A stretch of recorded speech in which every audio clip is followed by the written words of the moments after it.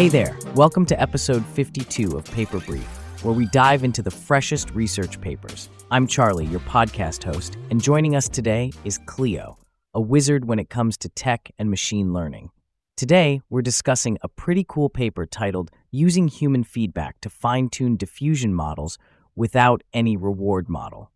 So Cleo, could you kick us off by telling us about diffusion models and what makes them special? Absolutely, Charlie. Diffusion models are essentially a type of generative model that's been making waves for their ability to create amazing, high-quality images from text prompts. They're part of this exciting movement in AI that's pushing the boundaries of creative digital art and design. That's fascinating stuff. And this paper introduces something called the Direct Preference for Denoising Diffusion Policy Optimization, D3PO for short. Can you unpack what that is? Of course. The traditional way to fine-tune these models is to use a reward model based on human feedback, which can be quite resource-heavy. D3PO, though, skips the reward model and tunes the diffusion model directly with human feedback. It's like having a shortcut that still gets you to the same destination. A shortcut in AI sounds almost too good to be true. How does the paper prove that you can get away without a reward model? They do this by conceptualizing the denoising process as a multi-step Markov decision process, or MDP. The key takeaway is that their theoretical work shows you can update the diffusion model policy just based on human preferences, and it's as effective as having an optimal reward model.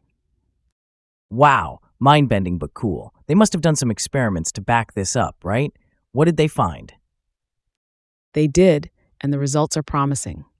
They tackled problems like reducing image distortions and enhancing image safety, and they found that the D3PO could achieve comparable results to traditional methods, which is huge. That's incredible, and I'm guessing there's a lot of potential here for practical applications. Absolutely. Beyond digital art, think about improving synthetic data for training AI, designing virtual environments, or even personalized content creation. The implications are wide-reaching. Amazing. So, rebuilding AI training from the ground up, making it easier and faster without losing quality. Thanks so much, Cleo, for breaking that down for us. That's all for this episode of Paper Brief. Catch us next time for more engaging discussions on the latest in machine learning and tech. My pleasure, Charlie, and thank you all for listening in. Stay curious and keep exploring the world of AI.